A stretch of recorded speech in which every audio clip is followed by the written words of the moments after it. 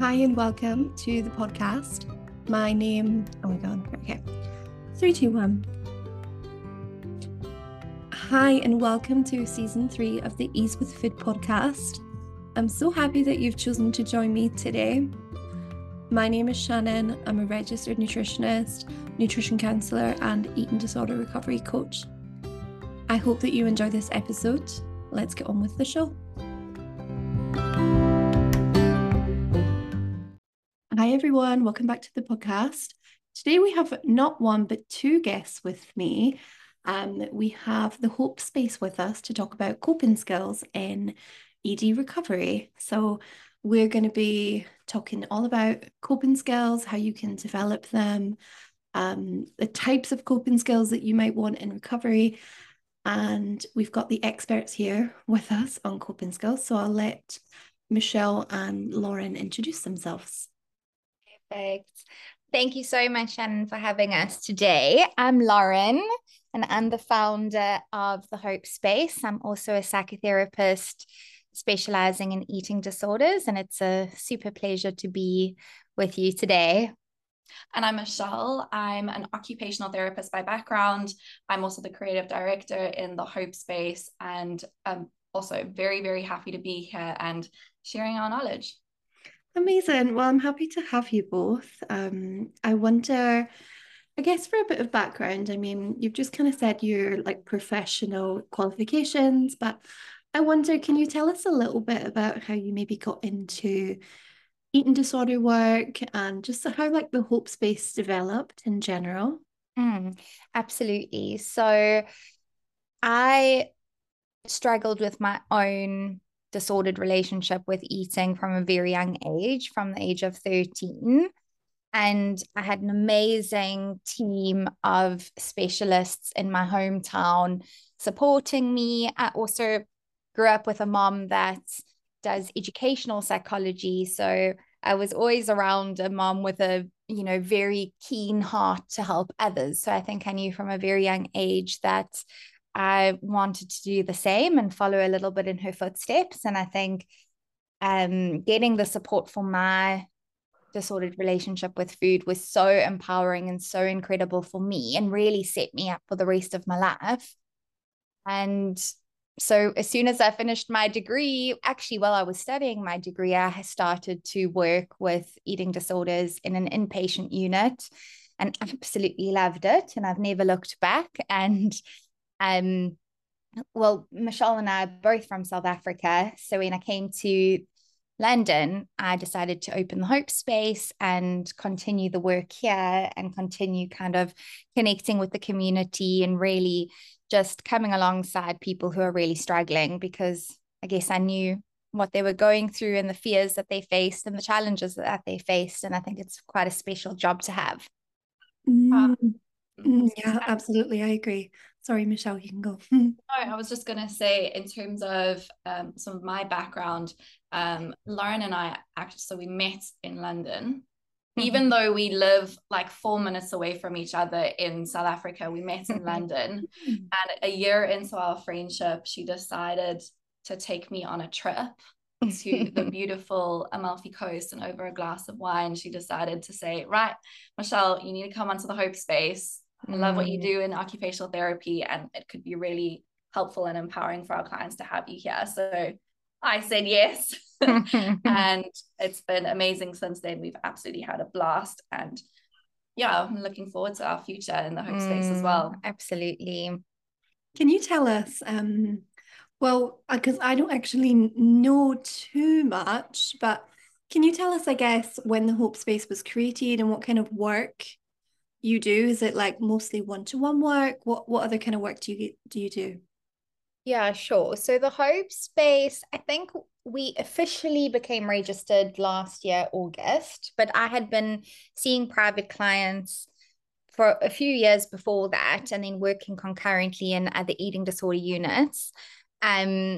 But Michelle and I, we do one-to-one therapy, we do exposure therapy. I think it's really important for Michelle to express how she supports eating disorder clients, because I don't think you see many occupational therapists in disorder world, and they're so vital. And I think we've been speaking to many professionals lately who's just say, please, Michelle, come and help us, because the practical side of recovery is so important. So maybe you want to share a little bit. So I mean, I don't really know where to begin, because I suppose occupational therapy, it looks at any activity during your day and sees how a diagnosis or a condition affects that. So, I mean, if you had to look at a physical condition, for example, a stroke, you might really struggle with brushing your teeth, and we could help you do that. In terms of mental health, you're more looking at things like mood and, underlying sort of factors that are affecting you in your eating disorder. So, you might struggle with eating as an activity during your day, but you have to really sort of dig into why it's affecting you. So whether it's your body image, or perhaps your mood is so low, or that's what we can do. So we do really, really practical things. I give coping strategies, or I talk you through an activity, or we go and practice an activity. For example, I can take you to a restaurant and we can sit and we can have a meal together, and we talk through your anxiety as we do the activity. So I think I do a lot of the practical sort of things alongside Lauren and other psychologists. And that's how I sort of also support the wider MDT. Okay, cool. Yeah. The more practical side of recovery is definitely really important, right? Yeah, absolutely. It's kind of, it's nice for me to then have that space to do all the emotional work, and then the client learn how to really implement that in real life with the guidance of Michelle. And it makes quite a special team. And then I think the client also, they often have quite a few challenges with the exposure therapy, because it's difficult. It's really facing your fears head on. And then I can also hold a bit of that distress in the session. So yeah. And for example, like when you're doing your EMDR, your trauma therapy as well, yes, I can also hold them alongside that, because that's also obviously very emotionally taxing. So even if I'm just holding a space for the client after that, that's also can be quite empowering for them. Yeah, that's so true. Holding space is one of the big key pillars of working with eating disorders. And holding like the hope of recovery, which I love that the business is called the Hope Space. I think that like really highlights the like hope of recovery. And pardon? That's the whole reason it's called nail on the head. Exactly. Okay, good. I love that. All right. Well, we've kind of brushed up on like coping skills. Yes. I wonder, I mean, obviously we know that I brought you on the podcast to talk about coping skills. So can you let us know, like, just an overview of what they are, why they're important in recovery, and just for anyone who's never heard of the term coping skills before, like, just what are they? Sure. So I guess there's a beautiful metaphor that I once heard, and I think I use it quite a lot in sessions, because I think it really beautifully encapsulates the importance of coping skills. So the metaphor is, your eating disorder is almost like a log in the water, and you can't swim. So you have both hands on this log, and you're obviously terrified, because if you let go, you're going to drown. And I think for many people, when they come into treatment or therapy, they really feel like that log is just ripped out of water. And that's when, you relapse quite a lot. And I think that is a normal part of recovery. But I think it is terrifying, because the log is the coping. It's the maladaptive coping mechanism. So part of treatment and part of therapy and this recovery journey is for us to kind of help the client with skills so that they can take one hand off the log, or they can start learning how to doggy paddle around the log and build the confidence to kind of get to shore, and therefore no longer need the eating disorder or the log. So it's saying this is going to be a really difficult journey, and we're going to have to ride the wave, but what tools can we instill you with to kind of help you with the distress, help you with the anxiety, help you with the really uncomfortable feelings that are going to come up as you navigate letting this old coping mechanism go. Yes, yes. And I think it's really important to differentiate between a coping mechanism and a coping skill. So your coping mechanism comes out of it's a stress response. You know, there may have been a trauma, there may have been some sort of stress that you had in your life, and you've clung onto a coping mechanism like eating disorder to try and, swim, to swim in the pool and cling onto that log.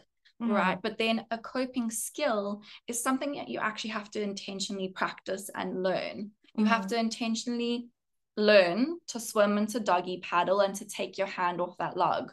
So it's very intentional. It's very, you just have to actually learn it. And I think, that's and practice it. And that's what makes it actually quite hard sometimes to negotiate that. I love that analogy. I think that's lovely. Very good one. Yeah. It also reminds me that, like, I think you've already said, but it's a practice, like how you go swimming lessons. It's not like you just dive in and it's like sink or swim on your own. It's really like supporting people. And it also kind of sounds to me like more of an invite rather than like an obligation. Like you can kind of, take your hand off of the log whenever you feel like, but obviously there is like some sort of safety and that's like it. purpose that comes from like using your eating disorder, right? Maybe can you talk a little bit about, there's safety, there's like kind of this I can't think of the word right now, but this almost like false safety that comes from an eating disorder. And then a coping skill is giving you kind of long-term safety. Can you speak to that a little bit, if that makes sense? Like a pseudo safety. Yes. And it really does give people the sense of safety, right? So, but what we know is that, so from, when I look at people's histories and how they've, come to have disordered relationships with food, for many of them, it's like, wow, actually, I don't think you would have gotten through life without it. And in that moment, in that time in life, actually, it did help people manage their life and feel more in control and suppress maybe emotions that were really difficult. Get support from people around them that never saw them. So an eating disorder, I think, gives us a lot. There's a lot of secondary gain, but over time it becomes debilitating. And I think this is why we call it an eating disorder, right? Over time your life becomes a little bit more disordered. And there also comes a stage where you don't need it anymore. And it saved you once, but it's not going to save you forever. And it becomes detrimental to your health and your mental health, your quality of life, your relationships. And there comes a time when there has to be motivation to learn how to swim. So, it's not easy to take your hand off the log. It's not easy to want recovery, but there has to be at some point in your life, and I'm sure many people have gone through that stage of thinking, I can't go on like this, where there has to be a sense of motivation and want recovery and want to learn a new way, an adaptive coping skill. Yeah, because I think they get to the point where the eating disorder, it doesn't only just give them a sense of safety, but also takes away safety. It takes away quality of life. It takes away relationships. And then they come to the point of saying, actually, I would like to do this differently. But it's really hard when you've had an illness that has been your best friend or your number one rock or the thing that has felt safe. So it's learning new ways to feel safe. And that's really, really tricky. Yeah, absolutely. I think everyone listening will also, I think they'll really like respond to that. And I think, I also wonder, like, maybe just so we've kind of got it black and white for people to listen to, like, a coping skill can be a whole bunch of things, right? Like, what are some types of coping skills that you might help people with, or maybe like categories and some examples? Like, what can they be exactly? we've got quite a few. We've actually sort of come up with 10 things that you can sort of practically do to try and help yourself, and perhaps we can go through them. Yeah, go for it. So the first one, which is I suppose a more obvious one, but also one that you don't necessarily need to develop a coping skill, but maybe just some help along the way, is to seek professional help. So somebody who it will be able to guide you. Somebody like an occupational therapist can absolutely help you through that.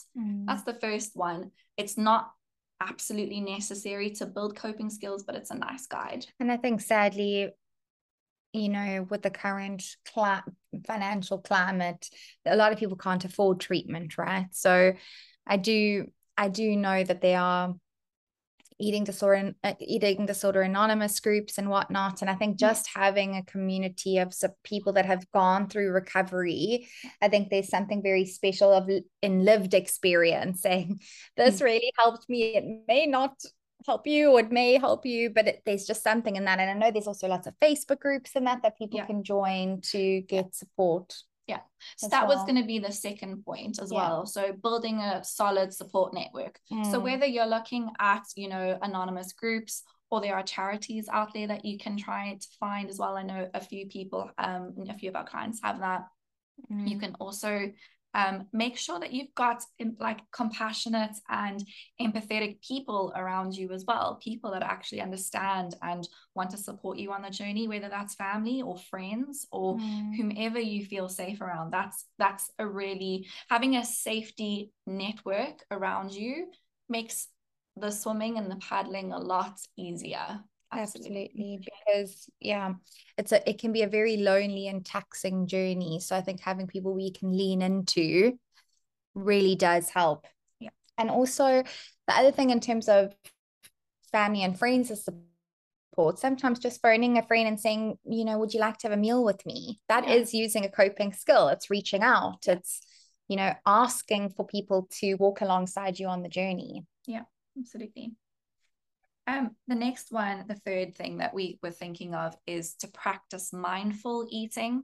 So if you are sitting in front of your plate, it can literally be talking yourself through the taste, the textures, the colors, listening to what your body is saying. Am I full, or am I just kind of feeling like I've satiated the hunger? Am I actually feeling full? So it's all about actually mindful eating, mindful drinking as well.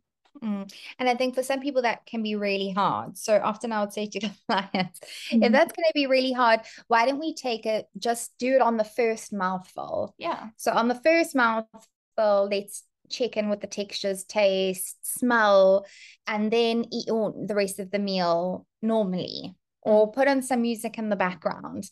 Make your eating times a little bit more enjoyable, because often they can be quite tricky. So absolutely.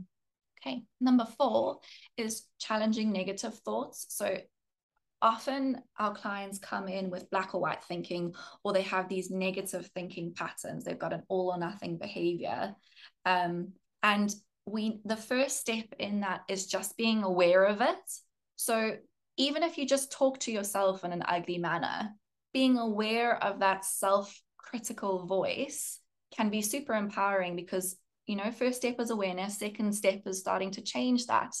So if you're just aware of, oh, I'm a terrible person, or, oh my word, I can't eat anything today, or I feel so hideous looking at myself in the mirror, just by listening to what you are saying to yourself and just challenge it. Why do I have to speak to myself in such an ugly way? Why can't I be more compassionate? And often our clients are so compassionate to other people. They need to learn to take some of that compassionate talk for others and apply it to themselves. They've got the capabilities, all of them do. A lot of our people are empathetic, but we need to be empathetic for ourselves as well. Well, I think it's also building the skills to do that. So even if you just start with a more neutral affirmation, right? I don't need to like this, but I need to do this because food is my medicine. Having little quotes like that around you, that it's hard, but this will pass, might just be little steps to just support through those difficult periods. Yeah. As long as you're bringing awareness to it, that's slowly building yourself up. And then after some time, that's when you can start to change it to more neutral thoughts or change it further than that. That's how you can build and change that negative self-talk. I guess that also makes me think around a lot of these behaviors, because especially with people that have had this illness for such a long time, they almost become quite unconscious, right? So we don't even realize that we're doing it. And having someone around you to say, that's a little bit abnormal, to bring awareness to that. And then they realize, oh my goodness, that was a bit strange, standing for 5 hours is a bit strange and not taking a rest. But really it is sometimes so unconscious. So I think that is where having someone that has more experience with eating disorders can be quite helpful, just in terms of pointing out the things that sometimes you may not, they may not fully be acknowledged. And I think you can question, like, would I say this to a loved one? If I would say it exactly how you've said it to yourself to a loved one, and you don't think you'd offend them or make them upset, it's probably an okay thought. But if it's ugly self-talk, you might be upsetting your loved one, including yourself. It's quite a powerful one, I think. So the next one is the fifth one. So developing sort of hobbies and more social participation. So a lot of our clients, all they've ever known is eating disorders. They've been encompassed by an eating disorder, and they need to start trying to find themselves, finding the joy in an everyday task, whether that's exploring different leisure tasks. So like looking at art, looking at pottery, looking at anything that comes of interest, really just trying to explore, whether maybe it's journaling, maybe it's reading, maybe it's puzzling, whatever it is. There needs to be some exploration in other tasks that don't always have to involve food necessarily. It's just expanding your horizon a bit, and developing that quality of life. So for often when patients come to see us for cognitive behavioral therapy, especially the one dedicated to eating disorders, the big thing is, okay, let's look at something that may be of interest to you, or maybe something in the past that you really enjoyed. Choose one thing, and we have to at least try it 3 times. We have to give it a good shot. Because I think the eating disorder does bleed into every area of your life. And I think when you have other things to focus on and other things that give you purpose, it becomes a little bit less important. And there also are good distraction techniques. So having a really difficult day, let me go to that pottery class. Let me connect with other people. And again, it's a little bit of a hand holding, but with activities. Yeah, absolutely. So you're trying to find yourself outside of an eating disorder. And is that not just actually quite empowering? You're trying to take one hand off of the log by finding yourself in another activity. Okay. Number 6 is establish structured meal plans. I think this is kind of drilled into you as an eating disorder person, as somebody who suffers from eating disorders from the get-go. So hopefully there's some sort of structure that you have within a meal plan, and you know how to do that. But there needs to be, at least a breakfast, lunchtime, dinner, meal, if that, and I would also say, seeking some advice here probably is the best, because I'm going generally here. So whether you speak to a nutritionist, a dietitian, or even just, your psychotherapist, occupational therapist for some guidance, that would be really helpful. But yes, you usually have a breakfast, a lunch, and a dinner. There needs to be a protein, a veggie, a carb, and there needs to be variety within your food. So, and even if you're just sticking to those green, safe foods initially, where you are you know, feeling a little bit more safe and more comfortable with eating those types of things, so that you can explore other tasks, and this is kind of giving you a bit of more of a safety net, then that's quite helpful. So just making sure that you've got really a good structure in your daily routine can quite help you there. I think when Michelle references green foods, you know, sometimes what we do ask clients to do is to go through a catalog on a grocery store and just, you know, categorize for them what foods are green, safe, orange, a little bit more scary, and red, totally avoided. And you know, especially, you know, if you are scared of food, and not all are, you know, not everyone that struggles is that, you know, absolutely terrified of food, but you may realize, oh my goodness, I've avoided that food group or that product for such a long time. You don't even remember that it existed. Yes. So actually putting them there and seeing, okay, wow, this orange and red list is quite long in comparison to my green list. And slowly I can start challenging the orange and red list. Even, and I say to clients, even if it's just a little, it's a teaspoon of something, that's already a great challenge. But I think when we really start challenging the eating disorder and those rules, that's where some of those distress tolerance techniques are important. And I think just as we label the green, orange, red list, I would also do that with emotions. So I would say to clients, okay, think about a thermometer. Green is we're safe, we're present, we're able to socialize, we're able to connect. Orange is, or orange, I mean, red, sorry, is, no, I'm getting this totally wrong. Green, then like a yellow is a little bit more anxious, a little bit more stressed. There we go. And red is super distressful. Super distressed, right?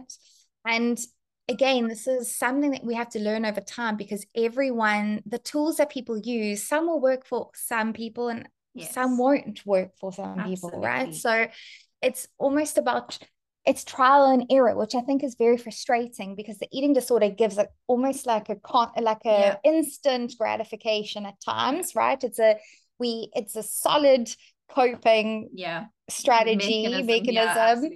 And the frustrating thing is that some of the other tools are not, you know, people don't know what coping mechanism or skill is right for them. And this is also why we're trying to give at least 10 different things that you have to try and you have to practice and you have to like at least just give it a chance. Even if there's just one thing that you find is actually quite helpful, then that's great. Then you build on that one thing. So I think, in terms of this number 6, like a structured meal plans, just giving structure to your day can be quite empowering sometimes. Yes. Especially initially when you need a little bit of structure and you're trying to, there's like a starting point going forward. Okay. Number 7 is sort of practicing self-care. And this can be a wide range of things, right? So it can be anything that reduces your stress. So going for a walk. It can be anything that promotes relaxation. So deep breathing, meditation, yoga, being mindful. I think just on the yoga and the gentle walk, only if recommended. Absolutely. But also that would for me fit into that green yellow area on your emotional thermometer, because I think when anxiety becomes really heightened, we maybe need some more active skills, and maybe you and I can touch on those a little bit. But the green, orangey, yellow part of that thermometer, I think it's quite nice to just get yourself a little bit grounded, focus on the breath, focus on the present moment, do some of those, 5 senses. What can I see? What can I hear? What can I taste around me? Yes. So I think just to build onto that one, the one that I give out quite a bit is I ask, just to walk around your garden and focus on one color. So let's say you choose green. Yes. You walk into your garden or you just walk outside and you find everything that is green for 5 minutes. And you go and touch it and you feel it and you smell it and you explain to yourself what that is and you focus on that one thing. What is it? It might be a green leaf. It might be some green grass. It might be a green t-shirt. I don't know. But the point is that you're focusing your mind on something and therefore grounding yourself. So instead of feeling super anxious, you are trying to sort of guide yourself into grounding in that moment. Yes, in the present moment. Another one that is really helpful, like deep breathing exercises. So you can just count to yourself. If you do the 6 rule, this is the one that I do. I don't know which one you do, but the 6 rule is you breathe in through your nose as deeply as you can for 6 seconds. You hold for 6 seconds, and then you breathe out as if you were blowing a candle out for 6 seconds. So 6, 6, 6.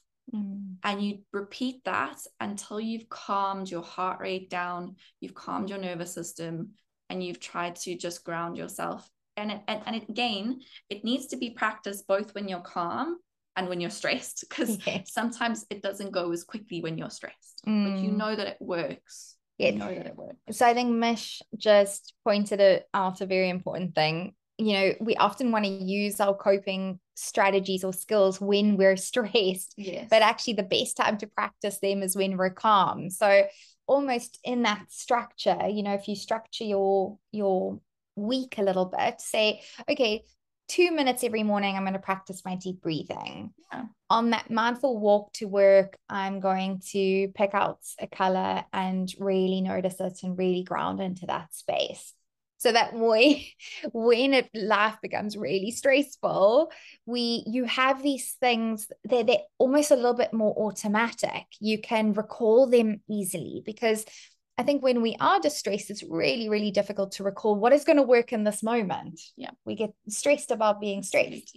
Absolutely. Another thing that I sort of give out, and I think, sorry, we're going to touch on this one quite a bit, because I think this is where all the practical sort of coping skills come in. Another one is distress tolerance. You mentioned it a little bit earlier, but distress tolerance is your sort of grounding techniques, and those have to be practiced when you are calm. So that is, like Lauren said, when you are tapping into all of your senses, and you've got to like really heighten them a little bit. So for example, for smell, you can light a candle or put some incense on. For taste, you can have a cup of tea. For touch, you can be feeling your warm cup of tea. For sound, you can play your favorite music or some calming classical music, for example, you know. So, and sight, you are looking around or closing your eyes. Even closing your eyes is a good one. And even if you just do that for 5 minutes and hone in on all 5 of your senses and sort of, you know, honor all those 5 senses for 5 minutes, that can also be really, really helpful. And then, you know, when you do get distressed, or when you're in an anxiety provoking sort of situation, you take yourself away, you go and do 5 minutes of your distress tolerance techniques, and you're going to calm down when you are super distressed. So that's a really nice one. But again, you've got to practice when you are calm. Another one is like, you know, if you are feeling like after a long day, for example, having a hot bath with some bubble bath and putting some, you know, bubblies in your bath and just taking some time for yourself. Those are the types of like sort of self-care things we can do. And I think on the flip side of that, if you're in that red zone, you really distressed, the mindfulness is not going to really be working, because you actually don't want to become too present with that distress.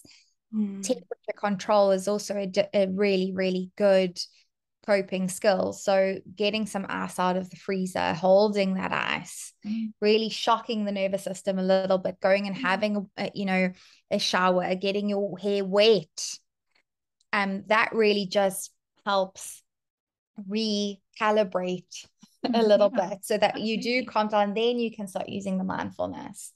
So especially in that red zone. Another one that we can do as well, and I think this one does need to be guided. It's something that I do with all my clients when we start, is building a structured routine. So you need to be questioning, what time am I going to be waking up every morning? What time do I go to sleep? What time am I eating throughout the day? When am I, honoring my exercise, if you are allowed to exercise? When am I honoring my work time? When do I look at my hobbies? And when am I giving myself my own time?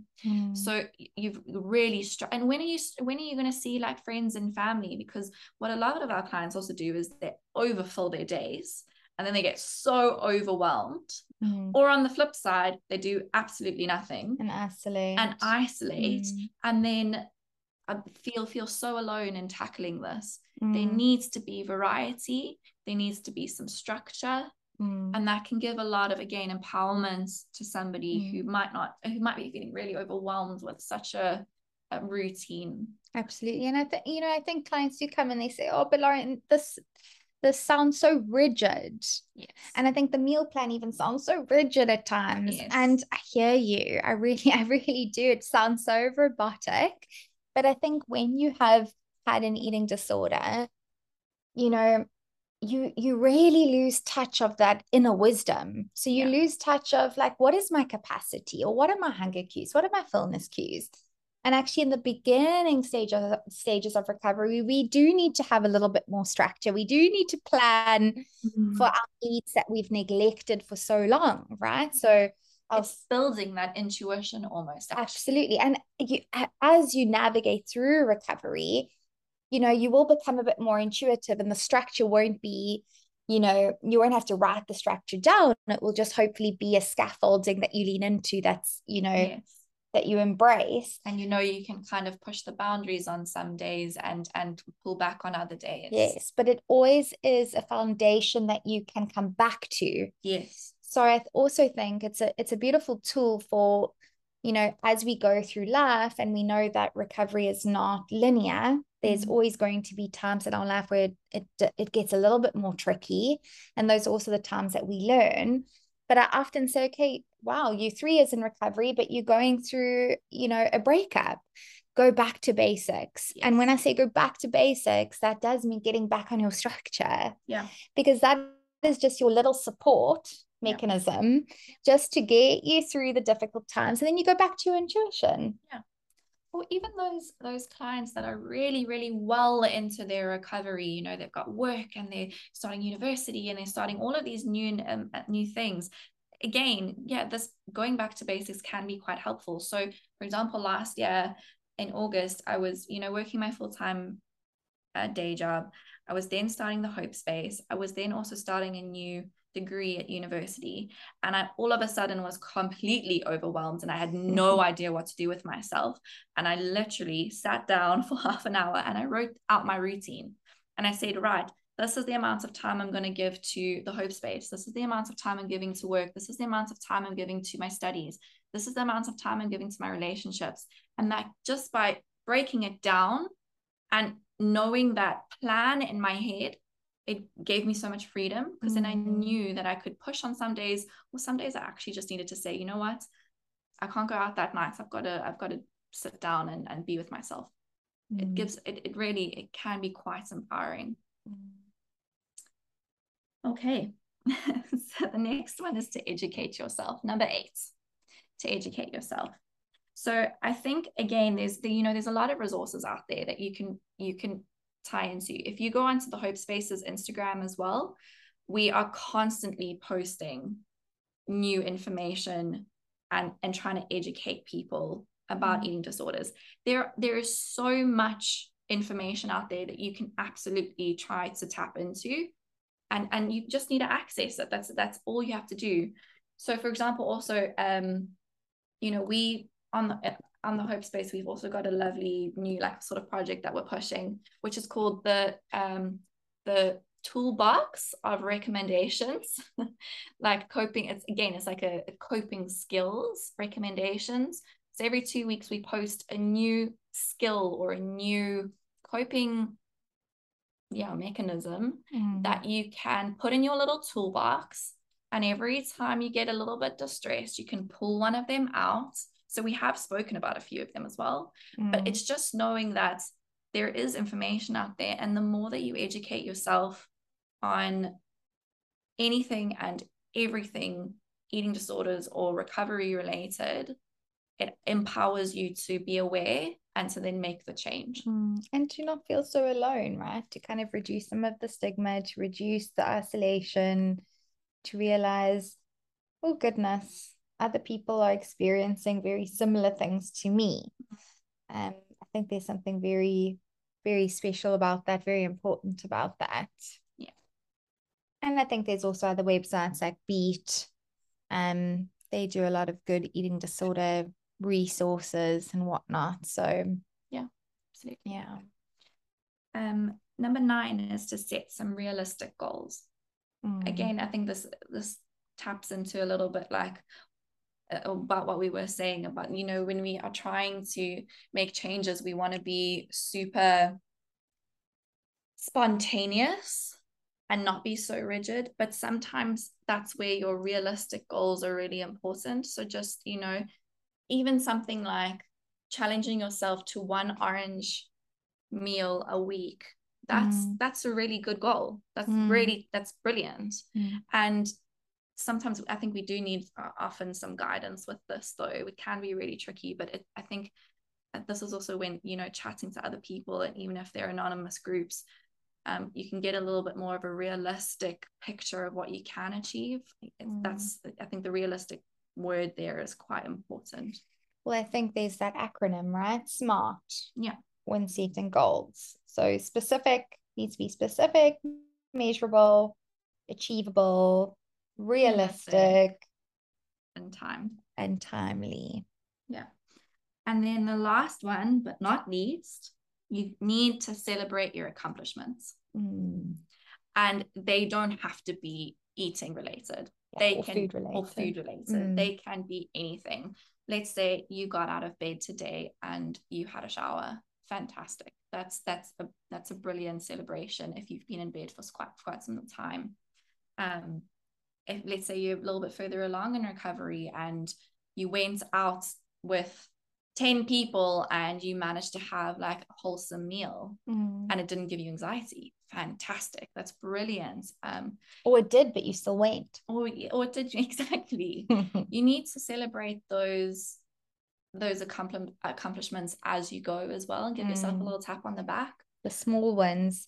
I also think sometimes at night journaling, what went well today and what am I looking forward to tomorrow?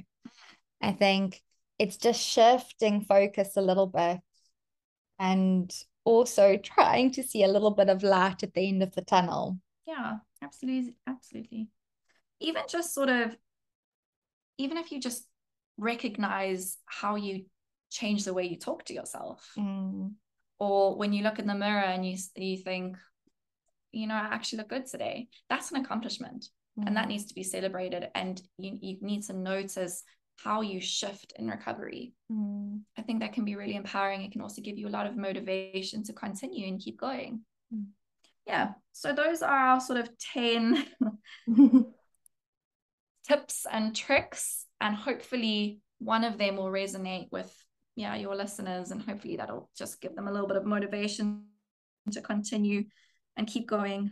Yeah, absolutely. Well, I mean, thank you so much. I just know that, you know, when I was struggling with disordered eating, I just know that having someone talk through all of those ways that I can take care of myself and, you know, work through my recovery, like, oh, that would be so helpful. I wish I had, I really wish that I had the support that I like know that you're giving people when I needed it, if that makes sense.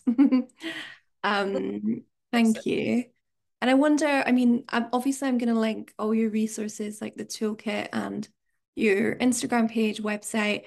I wonder, those like 10 examples that you have, those 10 like pillars, are those like written down somewhere that people can explore, or is the toolkit the best place to head to if they want to maybe be like exploring if they didn't have time to write everything down? Sure. I think, well, we've written it down. So we're very happy to send it, and maybe you can link it somehow to. And I'm happy to make a post about it as well. I can put it, perhaps when you post the podcast, I will put it in and tag it in our own social media as well, so people can have a look. And then if on the Hope Space, if you're on the sort of Instagram page or the website, you can then click on the link to see all of our toolbox recommendations. And that's the number 7 in this list of things. All of those things we discussed is literally everything in the toolbox. It's all there for you. So yeah, it's quite comprehensive, and hopefully that sort of, those resources will help somebody out there. Absolutely. Perfect. Cool.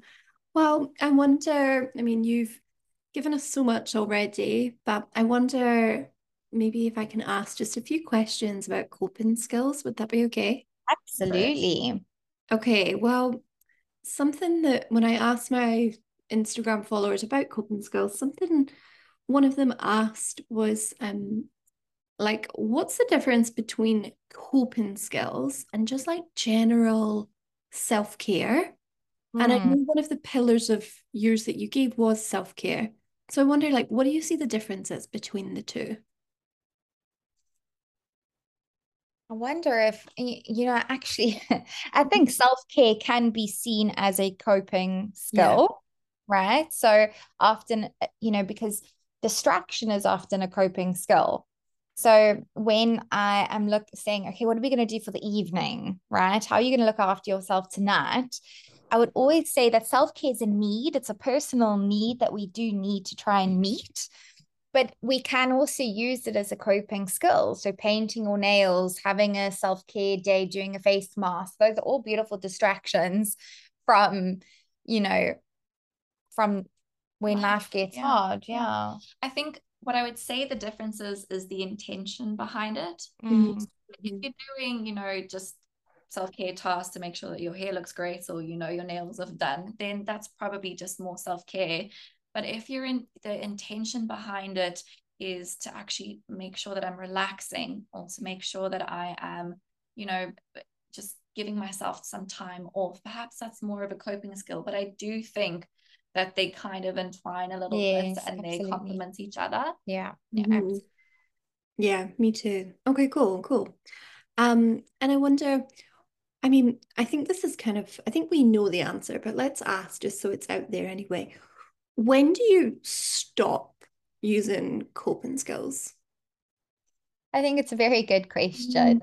But, Mish and I were reflecting on this, and we don't think that you ever need to stop. Yeah. There'll be times in your recovery where you're going to be feeling like you're using coping skills left, right, and center. It's like you feel like you're drowning a little bit. You need every coping skill in the toolbox. You're really practicing, and there are going to be seasons in your life that are more relaxed. Yeah. But I would still say, especially the mindfulness, the grounding, the deep breathing, the being present, I think those are just good for even general day's stress. Yeah. Life is hard in general. Yeah. So I think that the frequency probably will fluctuate over time.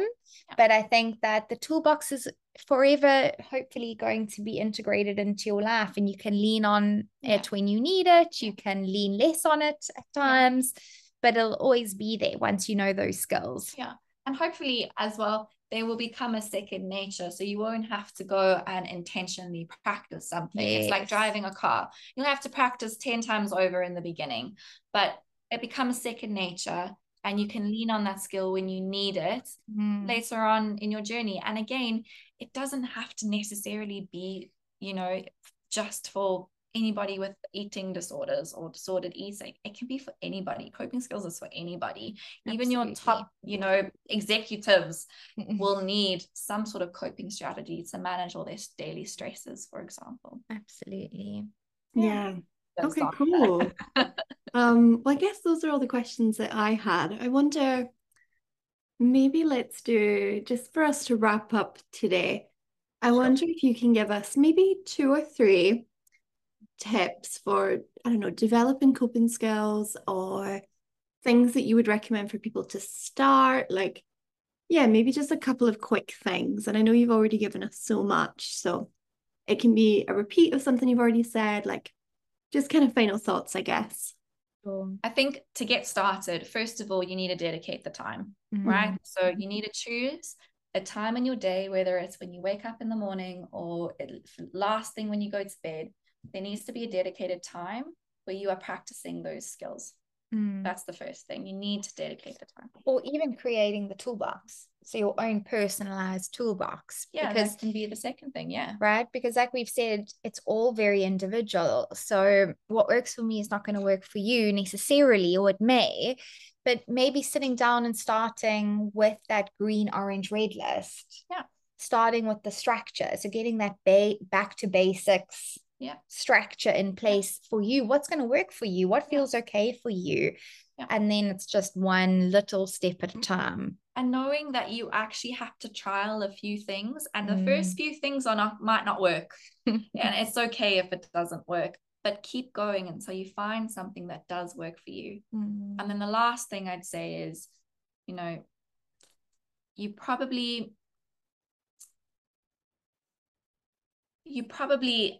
when you are feeling super anxious or super stressed or in distress, you might not initially naturally want to use a coping skill. You might want to default to a coping mechanism. It's really important to then be intentional in the moment. Once you've been practicing, go and use it and trial something that you found is working. That's what I'd say will kind of hopefully solidify everything. Start building evidence for something different.